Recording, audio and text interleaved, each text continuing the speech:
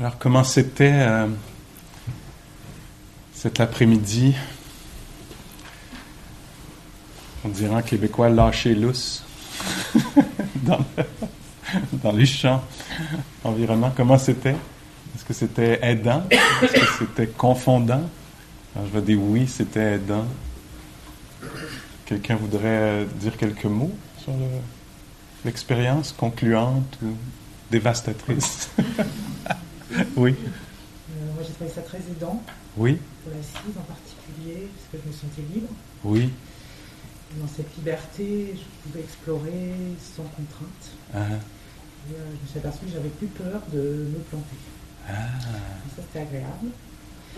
Alors après, l'autre partie, moins agréable, d'ailleurs, c'était dans la marche, c'est que l'impatience arrivant, moi, je peux m'en aller. Oui. Je suis pas obligée de rester. Oui.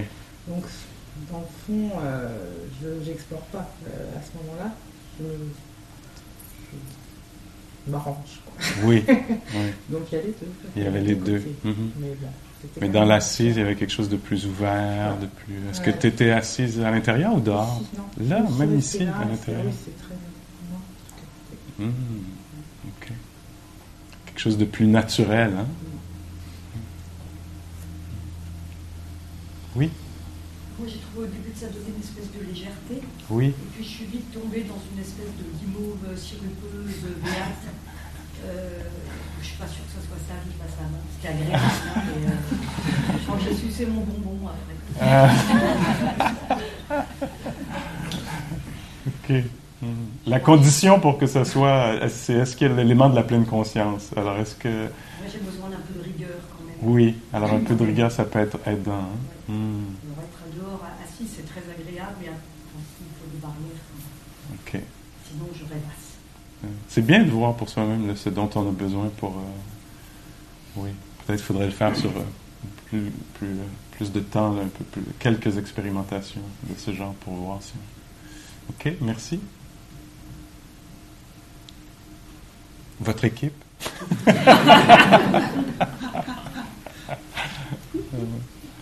Oui. Eh ben, en fait, on expérimente le fait qu'on est capable de à peu près mesurer le temps sans montre. Ah. Et le rythme, une demi-heure. Ça fait assez naturel. OK, alors toi, tu as gardé ce rythme-là d'une demi-heure, une demi-heure. Oui, mais librement. Somme toute. OK. Avec assez de OK. facilité. Merci. En fait, il y a un aspect là-dedans qui est, que moi, je trouve intéressant, c'est... donc, dans l'histoire du Bouddha, peut-être que plusieurs d'entre vous la connaissez bien, de celui qui allait devenir le Bouddha. Il y a un moment où il fait des pratiques extrêmement exigeantes,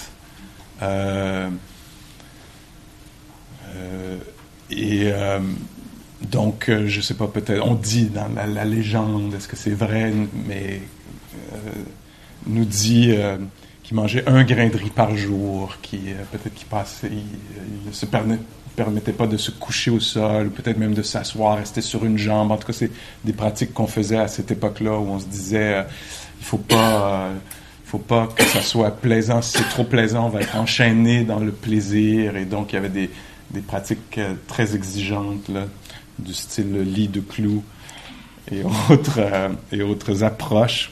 S'exposer au froid extrême la nuit, à la chaleur extrême le jour.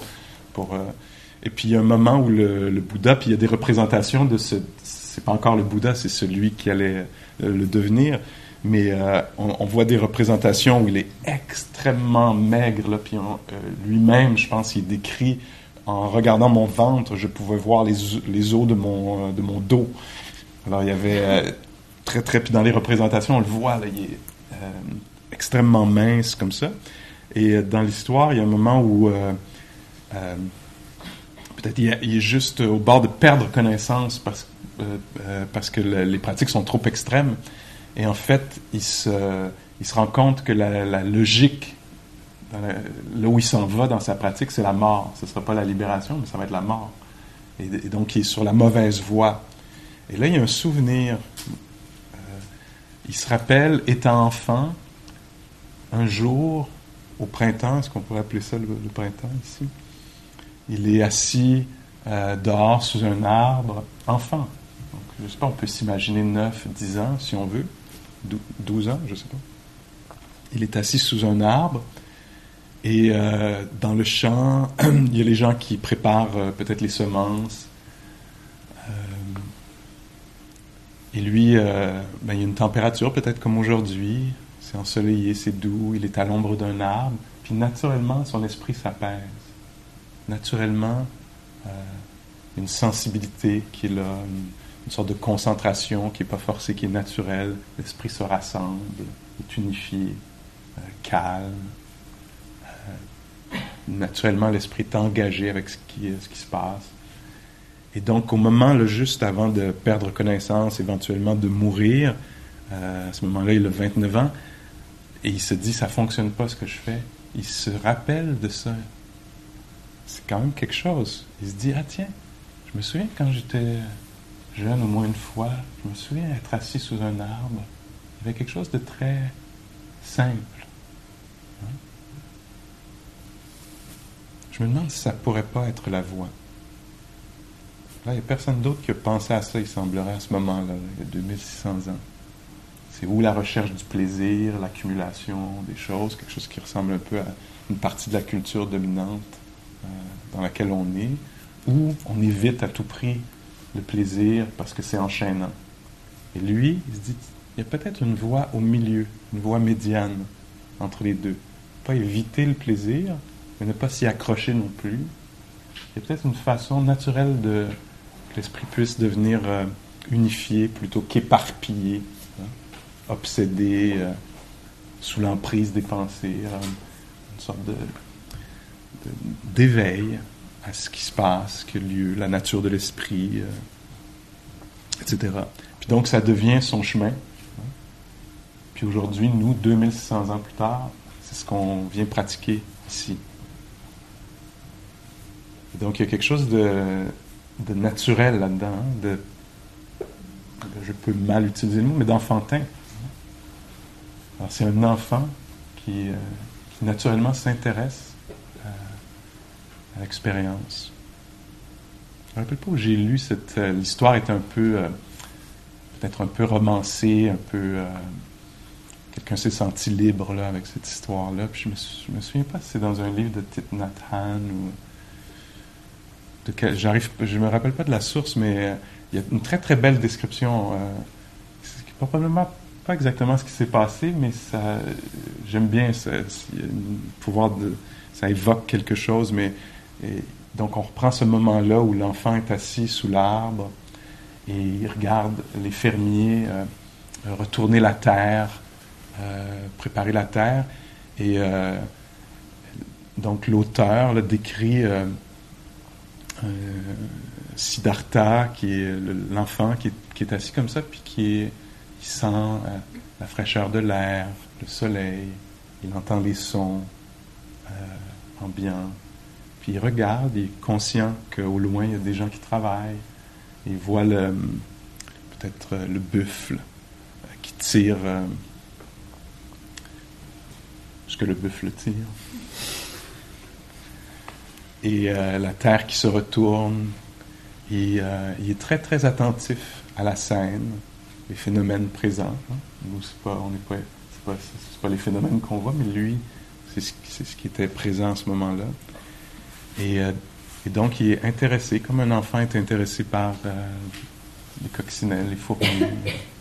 Et donc, il regarde la scène et il voit, ça c'est l'auteur dont je ne me souviens plus de qui il s'agit en fait, mais qui décrit, qui devient sensible à la difficulté d'être un buffle enchaîné à un outil qui doit retourner la terre, à la fatigue du fermier qui doit guider le buffle, puis il voit les oiseaux, il y a des oiseaux blancs dans le ciel, puis en restant présent, attentif, il se met à faire des liens.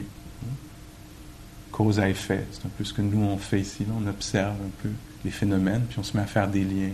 Les choses apparaissent plus clairement. Au début, c'est des oiseaux qui volent dans le ciel, et tout à coup, il voit que les oiseaux restent très près, parce que quand la Terre est retournée, peut-être des vers, des insectes apparaissent de la terre et les oiseaux viennent les chercher. Et il est touché par la souffrance là, des insectes qui sont attrapés ou des vers qui sont attrapés par les oiseaux. Puis tout ce qui est en jeu, là, tout ce qui se passe, dans à la fois la beauté, mais aussi la violence de ce qui se passe, la souffrance, le manque de protection, de sécurité, la fragilité de la vie. Là. Je cherche les mots un peu. Et là-dedans, son cœur s'ouvre. Hein. Il y a quelque chose qui le touche profondément sur la nature des choses. Alors nous, de la même façon, on vient ici pratiquer pour être touchés par la nature humaine, dans ce cas-ci. Alors on s'assoit comme ça, comme si on était sous l'arbre. Puis on essaie d'apaiser l'esprit, qui est préoccupé par 100 000 histoires, puis on invite l'attention à s'intéresser à ce qui se passe là, autour, dans le champ de l'expérience. Et puis là, on se met à voir des choses. Comment l'esprit se prend dans ses propres créations. Critique, jugement, honte, espoir, désir, etc. Puis s'enchevêtre. Puis on peut être touché par ça. Puis pour nous aussi, il peut y avoir l'ouverture du cœur. Hein. C'est pas qu'il faut qu'on arrête ces mouvements-là, mais bien qu'on s'éveille à la nature de l'expérience.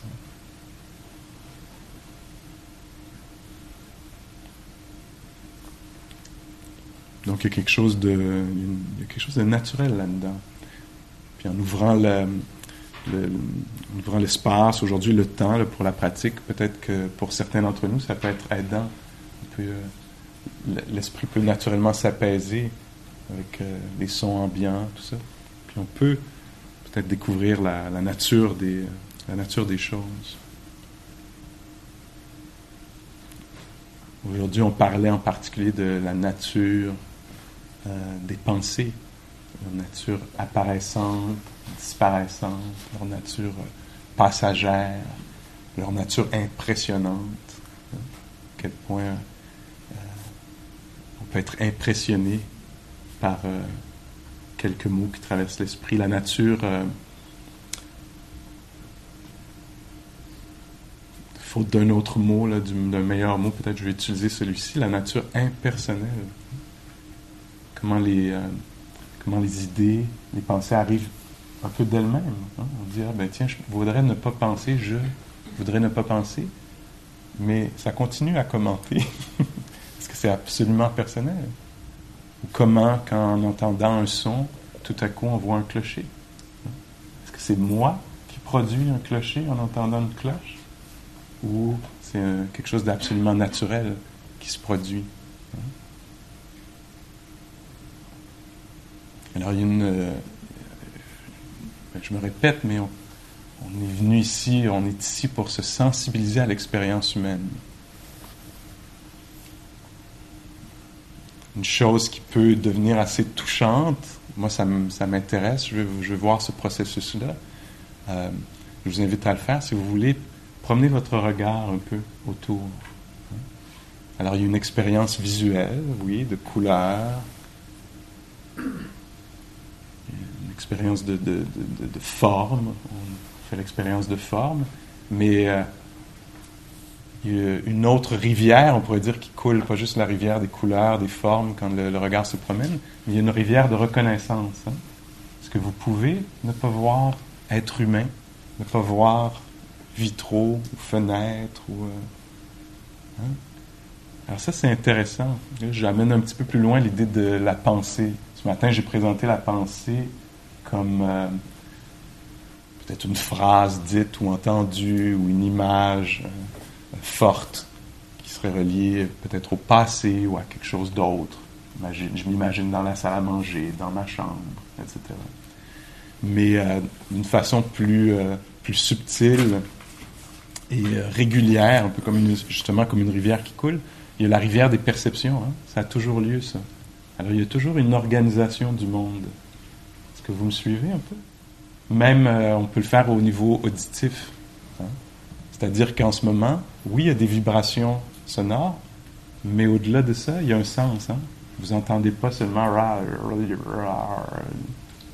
il y a les mots, le mot mot résonne d'une certaine façon, on est touché. Ah, c'est intéressant ça. Alors l'être humain, avec l'être humain, vient toujours la rivière des perceptions. Les choses sont perçues d'une certaine façon, reconnues. Par exemple, moi, c'est probablement la même chose pour vous, je vais avoir un regard genré sur les humains. En promenant mon regard, c'est très difficile pour moi d'éviter de voir homme-femme. J'ai été éduqué à percevoir les choses de cette façon-là. Et donc, dans la pratique ici, on veut que l'esprit se calme, puis puisse vraiment s'intéresser, entre autres, au phénomène de la perception, parce que dans ce phénomène-là, souvent, nous, on va prendre nos perceptions pour des réalités. Alors, on promène notre regard comme ça, puis on pense que tout ce qui est les choses, comment elles sont interprétées ou présentées, c'est la réalité. Et plus on est attentif, si on passe, comme Siddhartha Gautama, quelques heures, assis calmement, à être attentif, on va peut-être se mettre à voir, des choses vont être révélées. Comme Ajahn Chah qui dit « Assieds-toi, comme si tu étais au bord d'un lac calme, ne bouge pas, prête attention. En temps et lieu, tu vas voir toutes sortes de bêtes étranges venir s'abreuver au lac. Toutes sortes. Et donc, nous, on s'assoit ici, puis en prêtant attention à ce qui se passe, on va voir apparaître toutes sortes de bêtes étranges, toutes sortes de formations, émotions, humeurs, pensées, perceptions. Puis si on vient pour se libérer, surtout, des perceptions erronées. Il y a des façons qu'on a de percevoir les choses, puis elles sont fausses. Et on ne s'en rend pas compte. Pour nous, ça nous apparaît comme la réalité.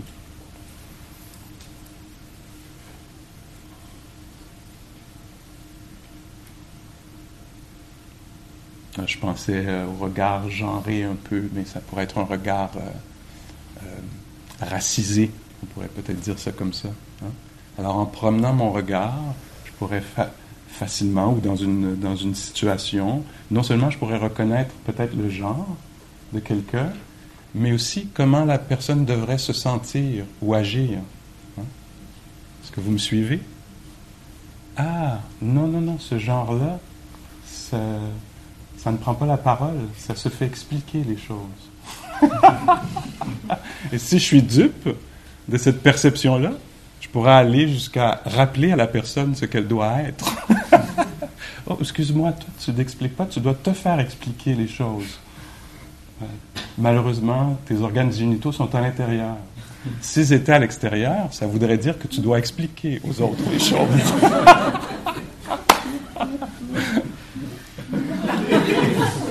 Voyez-vous la confusion dans laquelle les êtres peuvent facilement vivre? Et ou en prenant le regard, comme ça, il pourrait y avoir une sorte de valeur donnée à certains et à d'autres, perçue, puis croire à ça. Ah, cette couleur de peau vaut moins d'intelligence, ou ce genre, cette couleur de peau, cette grandeur, cette grosseur, cette forme. Et donc, nous, on vient pratiquer, entre autres, pour s'éveiller à ça, tous les biais, est-ce qu'on peut dire ça comme ça, toutes les idées préconçues ou reçues. Bon, là, je le fais un peu de façon sociologique. C'était extrêmement important en termes de souffrance et de fin de la souffrance là, dans une société, de s'éveiller à ça, à ce niveau-là. Puis évidemment, il y a tout plein de niveaux, là. Et donc, on vient, entre autres, pour se libérer de nos fausses perceptions. Il y en a des tonnes. Il y a beaucoup de nettoyage à faire. Alors, je nomme un petit champ là, de confusion, riche de confusion. Et donc, je rigole, mais en fait, on pourrait pleurer aussi.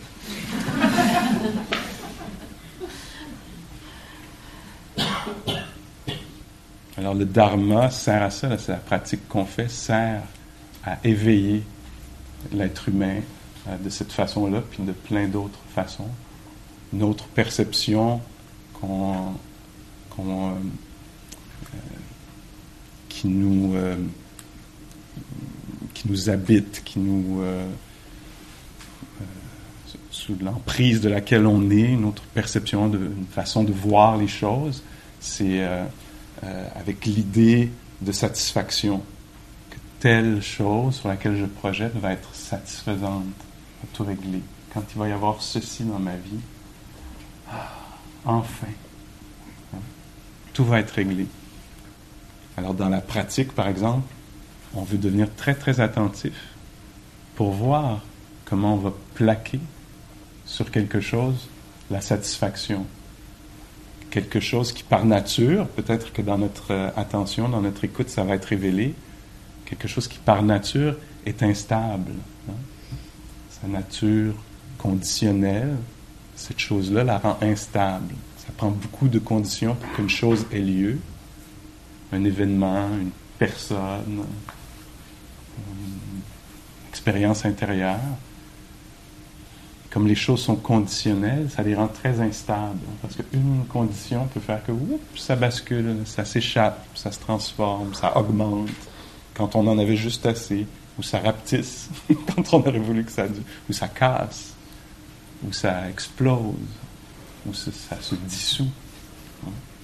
Et donc, dans la pratique, ici, on vient se sensibiliser avec la nature changeante, conditionnelle, et instable, et incontrôlable, et incertaine des choses. Alors ça, c'est une des grandes méprises qui nous fait souffrir, en fait.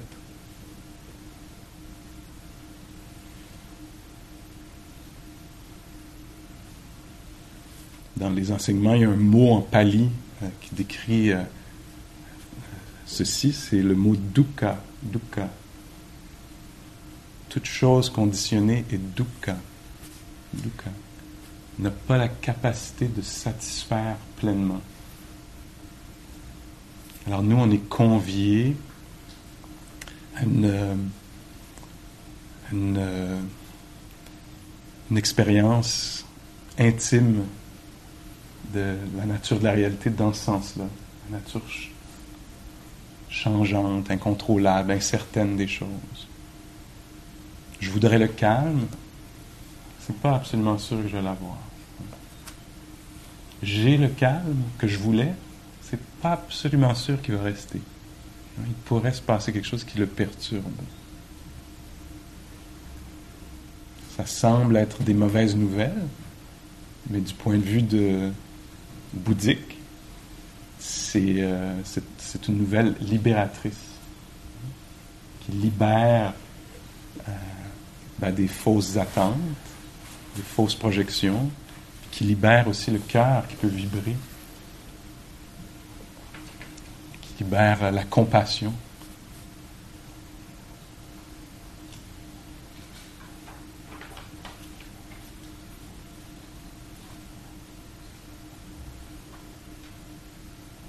Alors la nature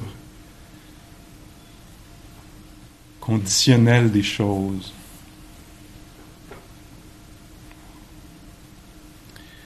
Tout à l'heure, est-ce que c'est hier soir? J'ai enseigné un petit peu 2 jours à Genève avant de venir ici. Puis Charles Genoux, donc, un des 2 Genoux, le mari de Patricia Genoux, m'a offert son livre que j'avais déjà lu il y a quelques années en manuscrit, là, avant qu'il soit publié. Et juste pour prouver que je ne suis pas seul à dire ce que je dis.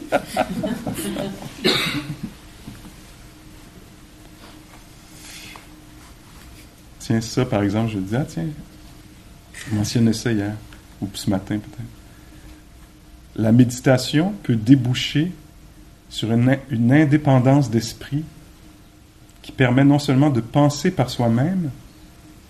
Vous vous souvenez-vous, je disais ça hier, pour moi c'est une sorte d'indépendance, c'est comme si le Bouddha nous disait, tiens, je vais te donner le moyen d'avoir un regard indépendant, en dehors de ce que la culture te dit, ou le groupe dominant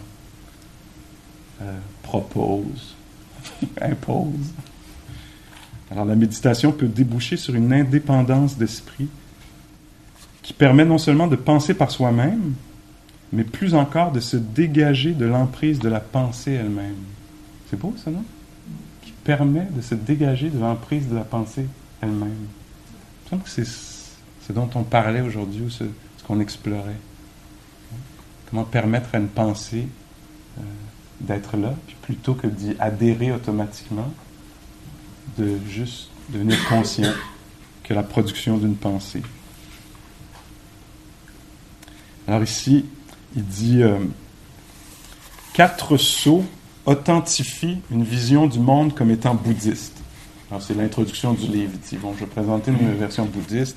Il y a le bouddhisme tibétain, le bouddhisme zen, le bouddhisme Theravada, il y a le early Buddhism, je ne sais pas comment on dit, le bouddhisme archaïque ou primaire. Il y a le bouddhisme, est-ce qu'il y a un bouddhisme laïque maintenant, quelque chose comme ça? Séculier. Séculaire? Séculier? Enfin. Il y a toutes sortes de bouddhismes. Mais il dit 4 sauts authentifient une vision du monde comme étant bouddhiste. Tous les composés sont impermanents. Tous les composés sont impermanents. Alors nous, ici, on vient pour se familiariser avec ceci. Toute chose composée. Alors, qu'est-ce qui est une chose composée? La retraite est une chose composée de plusieurs personnes. Soi-même est une chose composée de la rencontre des parents, d'une grossesse comme celle-là, de la naissance, de la culture, de la langue, etc. Le bien-être intérieur est une chose composée. Alors, toutes les choses composées sont impermanentes.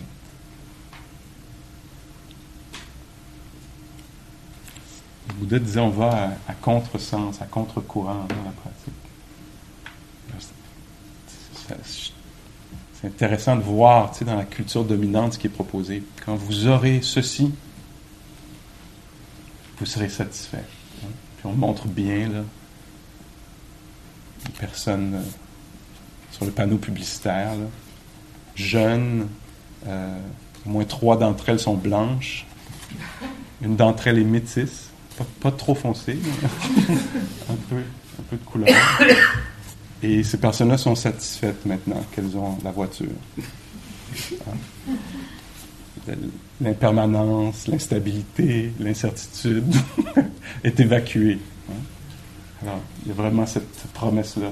Puis nous, quand même, on adhère un peu, on a une sorte de regard critique, mais avec l'imposition constante là, dans les magazines et tout, là, il y a cette proposition-là qui revient tout le temps. Puis là, on vient ici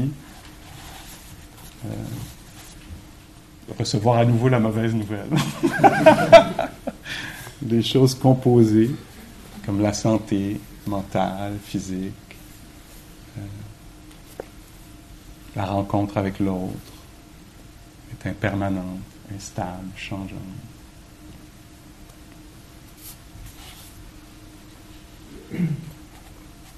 Alors Charles dit dans les sceaux là, qui authentifient une vision du monde comme étant bouddhiste, il dit les composés donc sont impermanents. Une vie sous l'emprise de la confusion laisse à désirer. C'est beau, hein? J'aime le laisse à désirer. Ce genre d'euphémisme cute. Et donc, bon, on vient ici justement pour réduire la confusion. Hein? Puis comment on fait pour réduire la confusion? On prête attention. On prête attention à différents aspects de la réalité pour pas que ça soit tout mélangé ensemble. Moi, ceci, attends, c'est composé de quoi, ce moi? Hein? Des sensations, des moments d'audition, des impressions, des croyances, des perceptions. Alors on déconstruit un peu là, la chose là, pour réduire l'emprise. Il dit d'ailleurs, un des sceaux, c'est « Il est possible de se libérer de la confusion de manière définitive. » Alors ça, c'est une des présentations du bouddhisme. La confusion, c'est difficile. La confusion, on peut y mettre une fin.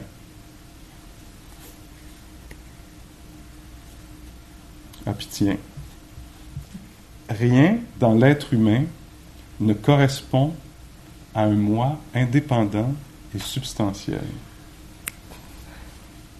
Rien dans l'être humain ne correspond à un moi indépendant et substantiel. C'est une présentation particulière, des choses. Alors, rien dans l'être humain ne correspond à un moi indépendant et substantiel parce que les choses étant composées, il n'y a rien qui est absolument essentiel, substantiel. C'est plutôt circonstanciel ou événementiel. Alors, il y a un événement ici, là, qui passe. Puis un jour, ça va s'échapper. Alors, nous, on vient ici pour se familiariser avec ça, avoir une expérience intime de l'apparition d'un phénomène, de sa disparition. Pour que le cœur soit touché.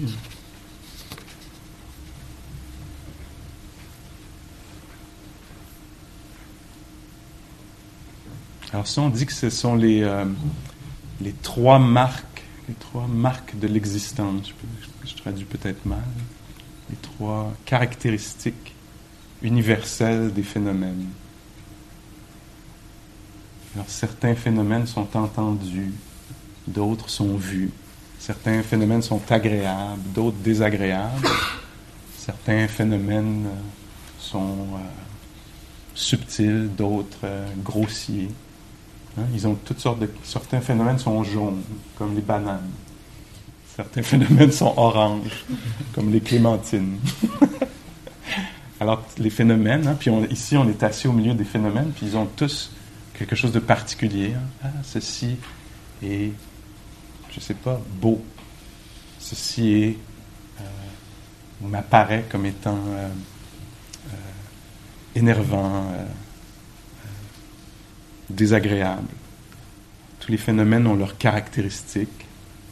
Et nous, on vient s'approcher des phénomènes de façon spécifique. Ce pas. C'est pas les pas, c'est ce pas. Cette inspiration. Ce moment dans la salle à manger. Ce moment de conscience-ci, à ce moment-ci.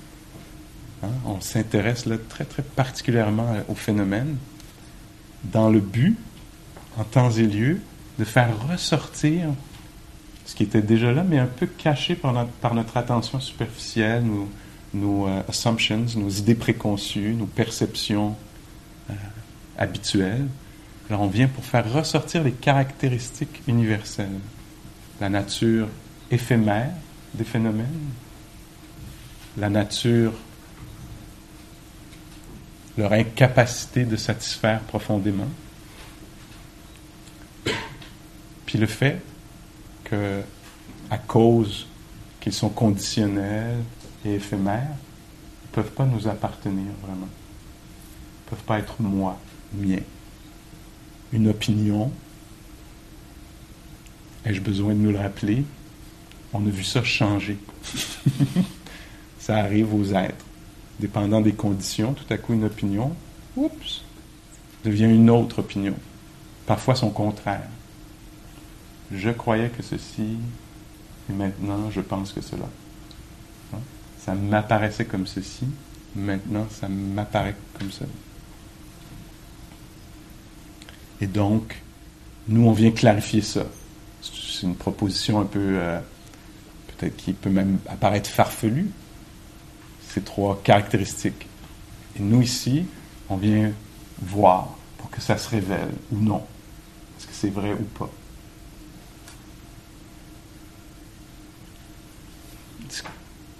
Ce que je trouve puissant, moi, là-dedans, quand on s'approche de ça, la nature incertaine des choses parce que conditionnelle, les conditions ne sont pas toujours rassemblées, alors la chose n'arrive pas, où elle était là, mais une condition change et la chose, oups, tout à coup nous échappe.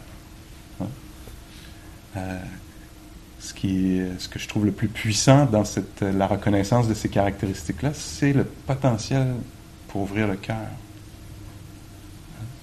Quand on se rend compte que les choses nous échappent, ce que je croyais qui m'appartenait, j'apprends que c'est pas exactement moi ou mien, ou absolument à moi.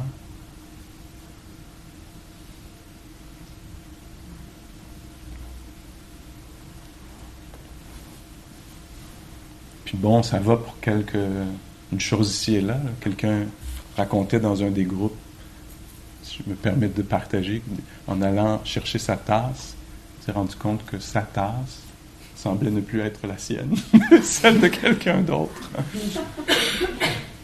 Bon, alors bon, ça a une certaine échelle de stress qui peut être assez élevée. Mais là, après, ça devient un peu plus intime. Là. Est-ce que c'est vraiment... Ben, c'est ça, moi, à cause de mon histoire, là, que je vous ai révélé. Ce qui me vient toujours en premier à l'esprit, c'est la santé. Que la santé, c'est quelque chose d'incertain, c'est quelque chose de conditionnel, hein, qu'on peut contribuer un peu, mais que on n'a pas l'emprise là-dessus, là, ça ne nous appartient pas exactement. Puis comme ça, tout le reste, l'autre, qu'on croyait qu'il nous appartenait d'une certaine façon. Là, on l'aurait peut-être pas exprimé exactement comme ça, mais c'était mon ou ma, ceci, cela.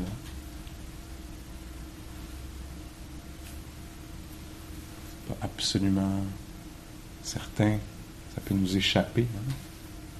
Ça le fait, plusieurs d'entre nous, on connaît intimement ça, là, cette expérience-là de perte, de ce qui semblait, qui avait été perçu comme étant mien ou à moi. Alors ici, on vient, entre autres, se préparer à ça, là, qui va être révélé à un certain moment. Là. La nature de la réalité va être révélée. Là.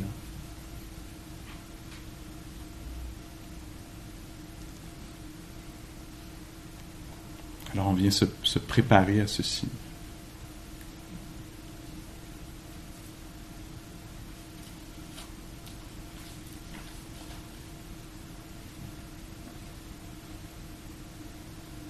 Après avoir, je pensais un peu ça la situation, le Bouddha, après avoir pratiqué pendant un moment avec des gens, leur demande, on lit ça là, dans les sutras, dans les discours, dans les textes, les échanges qui ont été documentés. Il pose les questions autour des 3 caractéristiques comme ça. Puis il va systématiquement à travers chacun des aspects de la réalité, un peu comme on fait là, dans la pratique ici. La pratique est basée sur ces échanges-là. Hein? Alors ici, on a découpé, on a retiré un peu ou mis l'emphase sur certains aspects de la réalité pour aller essayer de voir leur nature changeante ou non. Est-ce que ceci... Et le Bouddha, donc, est comme ça, réuni avec des gens, puis dit allons-y, nous, avec les aspects là, qu'on a explorés. Les sensations. Les sensations. Est-ce que les sensations, après plusieurs heures d'observation, là, les sensations, est-ce que les sensations sont permanentes ou impermanentes? Puis les gens répondent impermanentes. Ben oui. Puis ensuite il dit les sensations, est-ce qu'elles peuvent être profondément, de façon durable, satisfaisantes? Est-ce qu'elles peuvent être complètement satisfaisantes, les sensations? Comme dans le sens de tout régler. J'ai eu telle sensation, j'ai plus de problème dans ma vie. Est-ce que les sensations sont permanentes, pas permanentes, mais satisfaisantes ou insatisfaisantes? En tout cas, l'autre groupe, eux, répondent insatisfaisantes, n'ont pas la capacité de satisfaire complètement. Puis ensuite, il pose la troisième question. Les sensations, peut-être qu'il dit ce qui est impermanent, instable, qui n'a pas la capacité de satisfaire, qui passe. Est-ce que ça peut être moi, ou mien, véritablement? Puis les gens répondent non, ça ne peut pas. OK? Les sensations, on s'entend là-dessus? Allons voir un autre aspect de la réalité. De quoi on n'a pas... Ah! Les états mentaux. Ah non, ça c'était hier, j'en peux plus. Elles sont permanentes. Un état mental, bhikkhu, bhikkhunis, un état mental, est-ce que c'est permanent ou impermanent? Ce soir-là, dans la forêt, les gens répondent impermanent. Est-ce qu'un état mental a été satisfaisant, complètement, durablement? Les gens répondent non. Incapacité de satisfaire des états mentaux parce que changeant, parce que conditionnel. Ce qui est changeant, conditionnel, est-ce que ça peut être moi, à moi, véritablement? Non. Puis cette nature répétitive dans les enseignements qui peut être nous rendre impatients, ou qui peut être aussi perçu différemment, qui peut être perçu comme tellement beau. Et là, il va chercher un autre aspect de l'expérience. Qu'est-ce qu'on pourrait choisir? Les pensées. Les pensées. Une pensée, est-ce que c'est permanent ou passager? Passager. Est-ce que une pensée, une seule, pas les pensées, mais est-ce qu'une seule, déjà, dans l'histoire, dans votre histoire personnelle, a été satisfaisante, a tout réglé? Non. Ça me fait penser à Joseph pendant les fois 3 mois de retraite, à faire ce qu'on fait là, de mi-septembre jusqu'à Noël. Puis au milieu de la retraite, dans le silence, Joseph dit: est-ce que la prochaine pensée va être satisfaisante? Tout à coup, on voit là, le déferlement. Là. Non, ça fait 8 semaines que je l'attends toujours, la satisfaisante. Insatisfaisante, impermanente. Est-ce qu'une pensée peut vraiment être soi ou à soi, bien ou à moi, si elle est changeante, conditionnelle, dépend des conditions immédiates? Non. Quelque chose là-dedans, hein? C'est comme on parle d'un renoncement profond, renoncer à s'approprier, tenter de s'approprier quelque chose. Donc, on parle aussi de libération, de se libérer d'une tentative d'appropriation qui était un peu mal placée, là, impossible.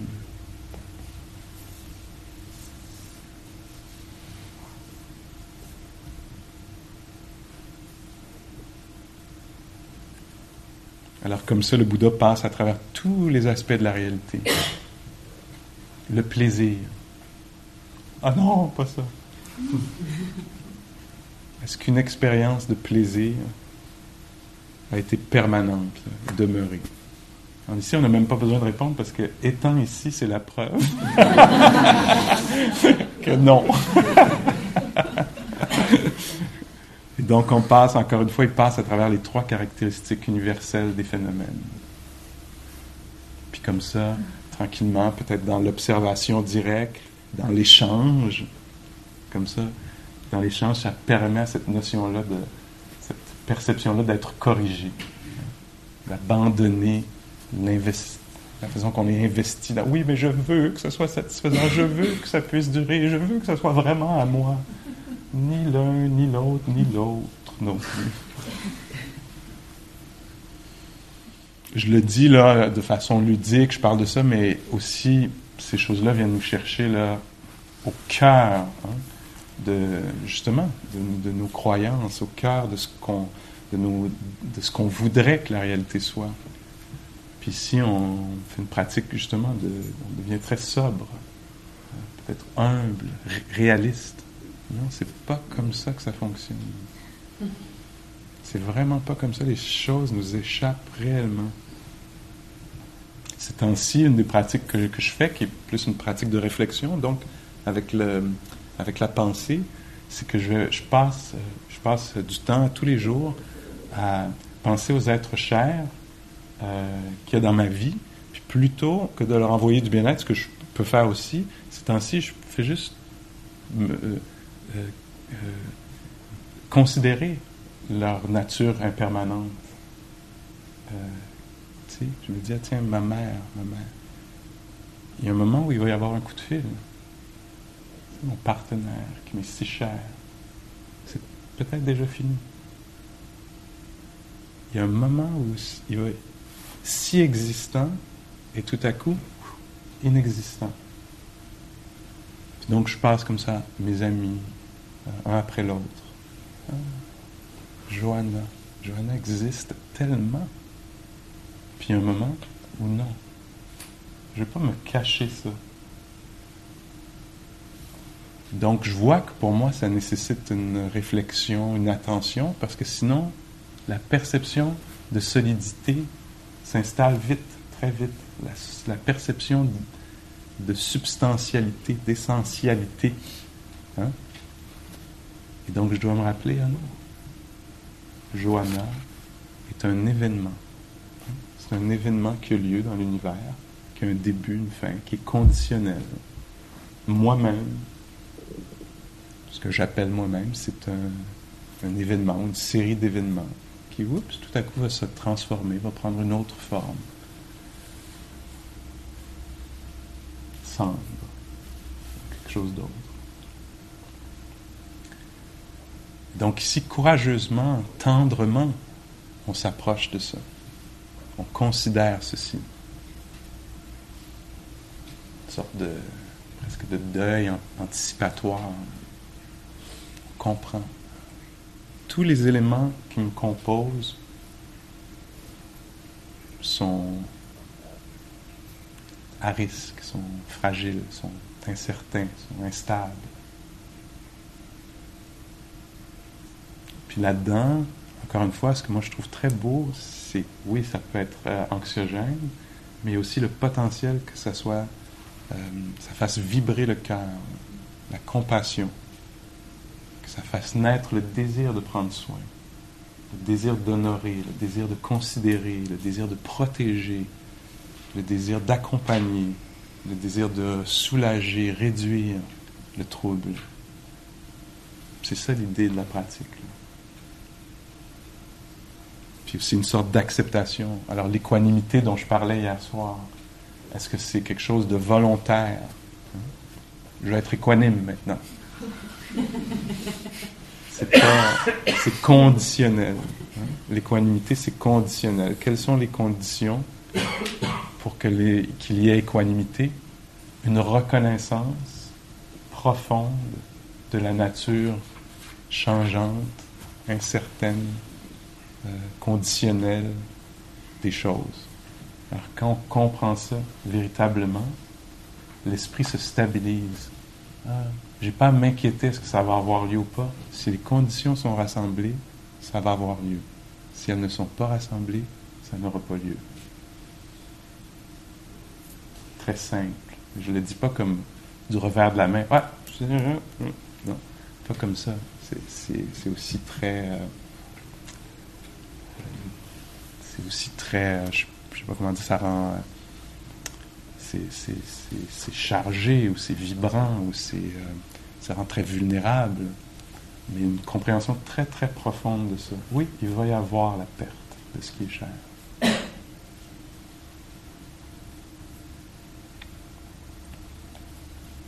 Alors, l'équanimité, c'est basé sur une reconnaissance des caractéristiques universelles de la nature de la réalité.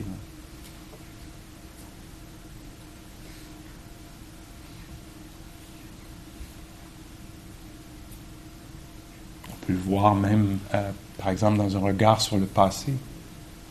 Ces choses-là ont eu lieu.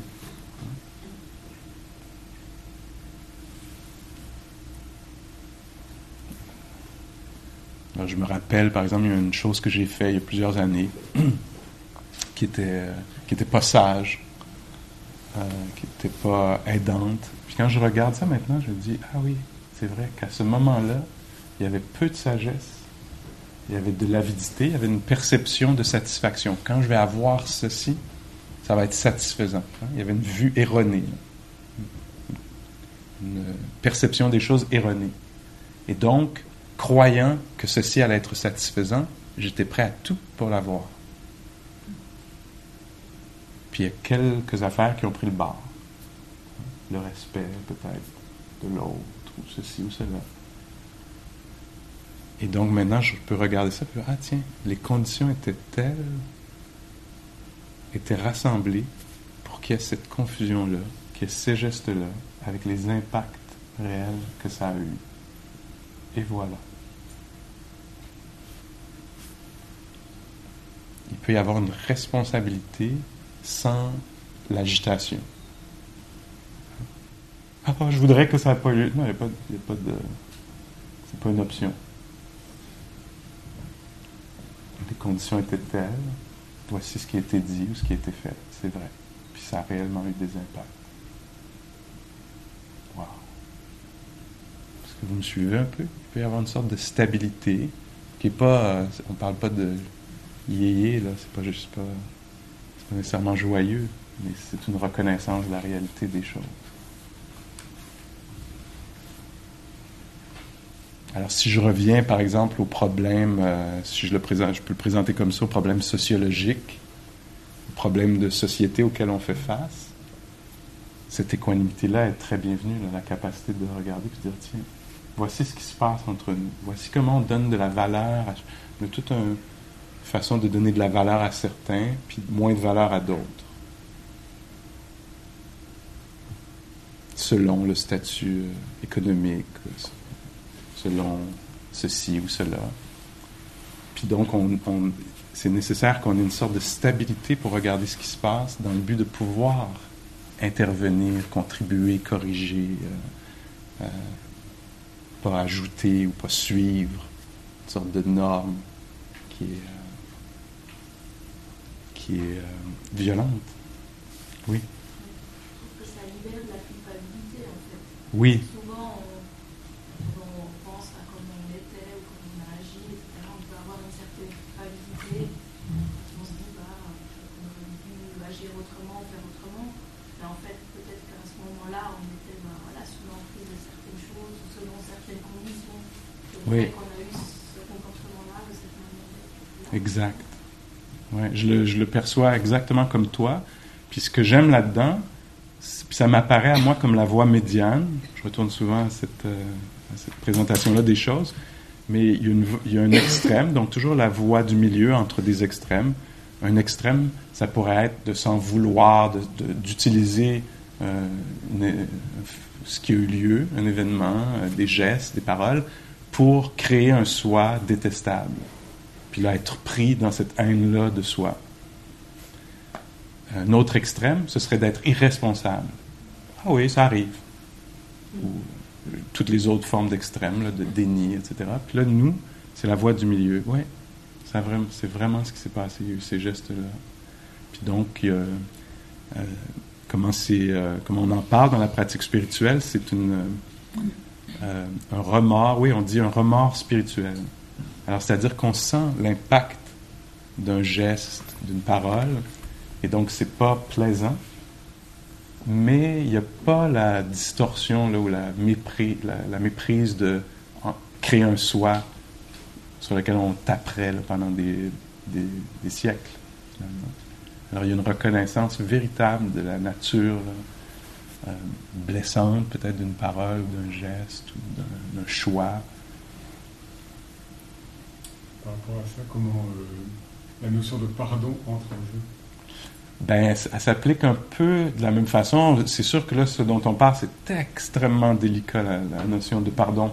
Mais on pourrait utiliser un peu le même schéma, puis dire, bon, si je le fais pour moi, pardon pour soi-même, d'ailleurs, ça pourrait être ça, mais par rapport à l'autre, alors je pourrais tomber dans une sorte d'extrême d'identification d'une personne avec un geste.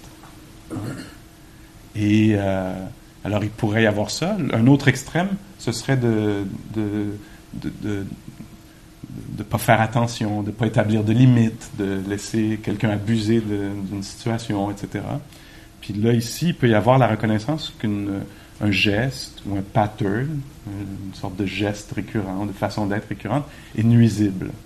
On pourrait, peut-être, une option, là, ce serait de détester le geste, la parole, l'attitude, mais faire attention de ne pas associer, de ne pas faire un « je » ou un « tu » ou un « nôtre » avec le geste ou le comportement. Hein. C'est ce qu'on fait ici. Hein. On regarde des phénomènes, on essaie de les détacher un peu du « je ». Il y a un phénomène ou une façon d'être, une attitude qui est aidante, il y en a une autre qui n'est pas aidante. Alors, par exemple, je disais ça dans un groupe aujourd'hui, pour moi, quand, dans le meilleur des cas, dans le meilleur des cas, quand je vois quelqu'un faire quelque chose que je trouve déplacé ou blessant, je pourrais juger la personne. Ce que je trouve plus sage pour moi, c'est de reconnaître l'action, le comportement, puis de me dire, Pascal, sois très attentif. Amène de la pleine conscience, parce que là, tu as la chance de voir un comportement que tu ne veux pas toi-même reproduire, puis tu veux vraiment être convaincu profondément de ça. Alors, plutôt que cette personne, c'est cela, ce comportement-là, ça, c'est très confus. Puis ça a un impact. Donc, c'est ça, par rapport au pardon, c'est de libérer la personne de l'action. Est-ce que tu vois un peu ce que je veux dire? Alors, je te souhaite du bien, je te souhaite de la sagesse. Ce geste-là a vraiment eu lieu. Il y a eu un impact. Puis peut-être qu'une nécessité là, de protéger, de dire non, etc. C'est très délicat, ce travail-là, pour soi-même ou avec quelqu'un d'autre. D'ailleurs, il y a une belle pratique dans la pratique du pardon. J'aime beaucoup quand il y a une phrase qu'on peut utiliser qui reconnaît le travail à faire, là, puis la nature progressive du processus, où on dit « j'ai l'intention de te pardonner ». Je te pardonne, ça, ou j'ai l'intention de te pardonner. C'est pas possible en ce moment, mais j'en ai pas fini avec toi. J'ai l'intention de...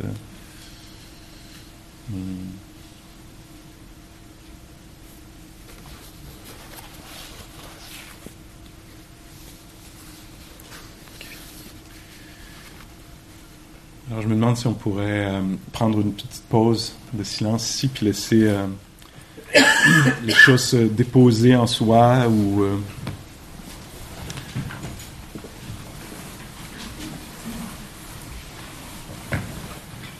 être, ou se dissiper.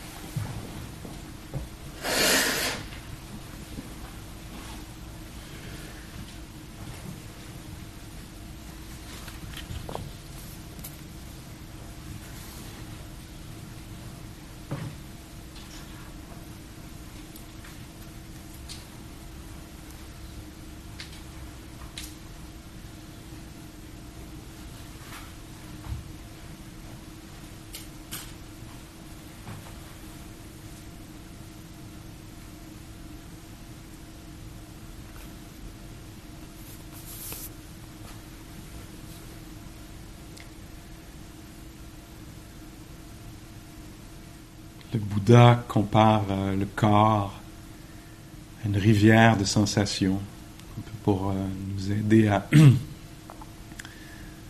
un peu briser la perception de solidité, de permanence. Dans l'expérience, nous aussi, on peut peut-être reconnaître ça. Il parle Il utilise en fait l'image de l'écume au bord de la mer. L'écume qui change de forme avec chaque vague qui est d'une certaine façon insubstantielle, sans substance. Vous voyez, si vous pouvez, en dessous là, de l'image du corps assis, entrer en contact avec le jeu, la rivière des sensations, la rivière de picotement,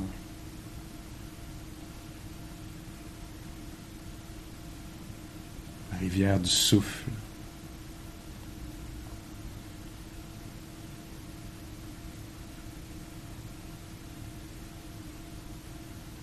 Phénomène naturel, pas exactement moi, pas exactement mien.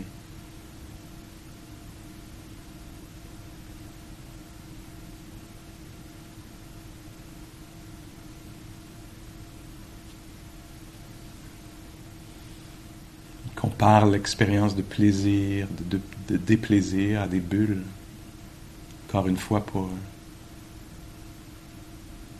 nous inviter à devenir conscient de la nature changeante, éphémère, du plaisir d'une pensée ou d'un état, du déplaisir d'une sensation, de la nature changeante.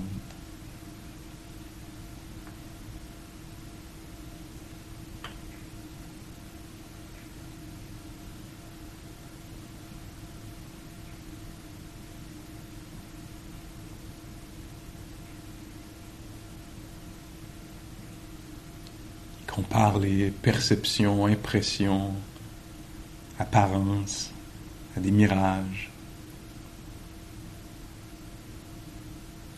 Peut-être pour nous faire voir un peu la nature conditionnelle,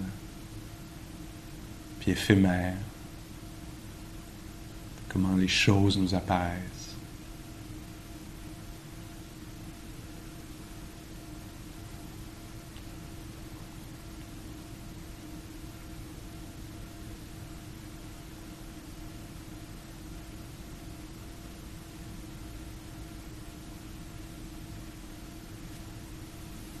J'utilise aussi l'image du spectacle de magie ou du magicien pour parler de la conscience. Un moment de conscience d'un son, un moment de conscience d'une émotion, un moment de conscience d'une pensée, d'une sensation, puis l'illusion d'un je permanent qui apparaît. Spectacle de magie.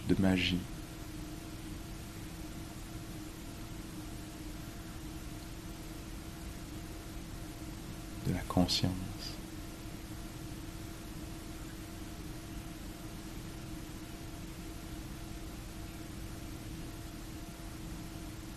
Que tous les êtres perçoivent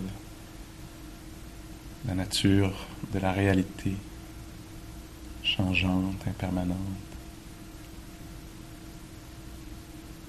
Qui soit libéré.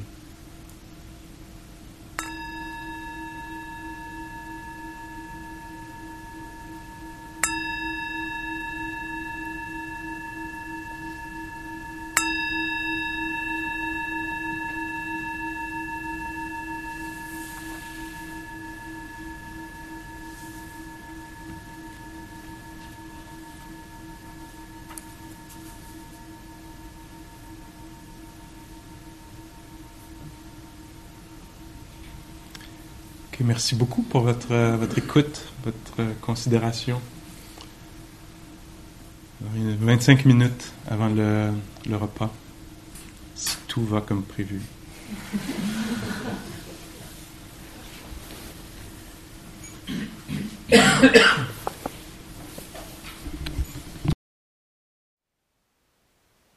Thank you for listening. To learn how you can support the teachers and Dharma Seed, please visit dharmaseed.org/donate.